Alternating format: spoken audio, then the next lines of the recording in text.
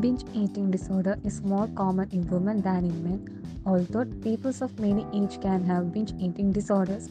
Factors that can increase your risk of developing binge eating disorders include family history, dieting, psychological issues. Family history: you are much more likely to have an eating disorders if your parents or siblings have or had an eating disorder. This may indicate that inherited genes increase the risk of developing an eating disorder.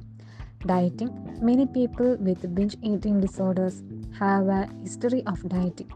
Dieting or restricting calories during the day may trigger an urge to binge eat, especially if you have symptoms of depression.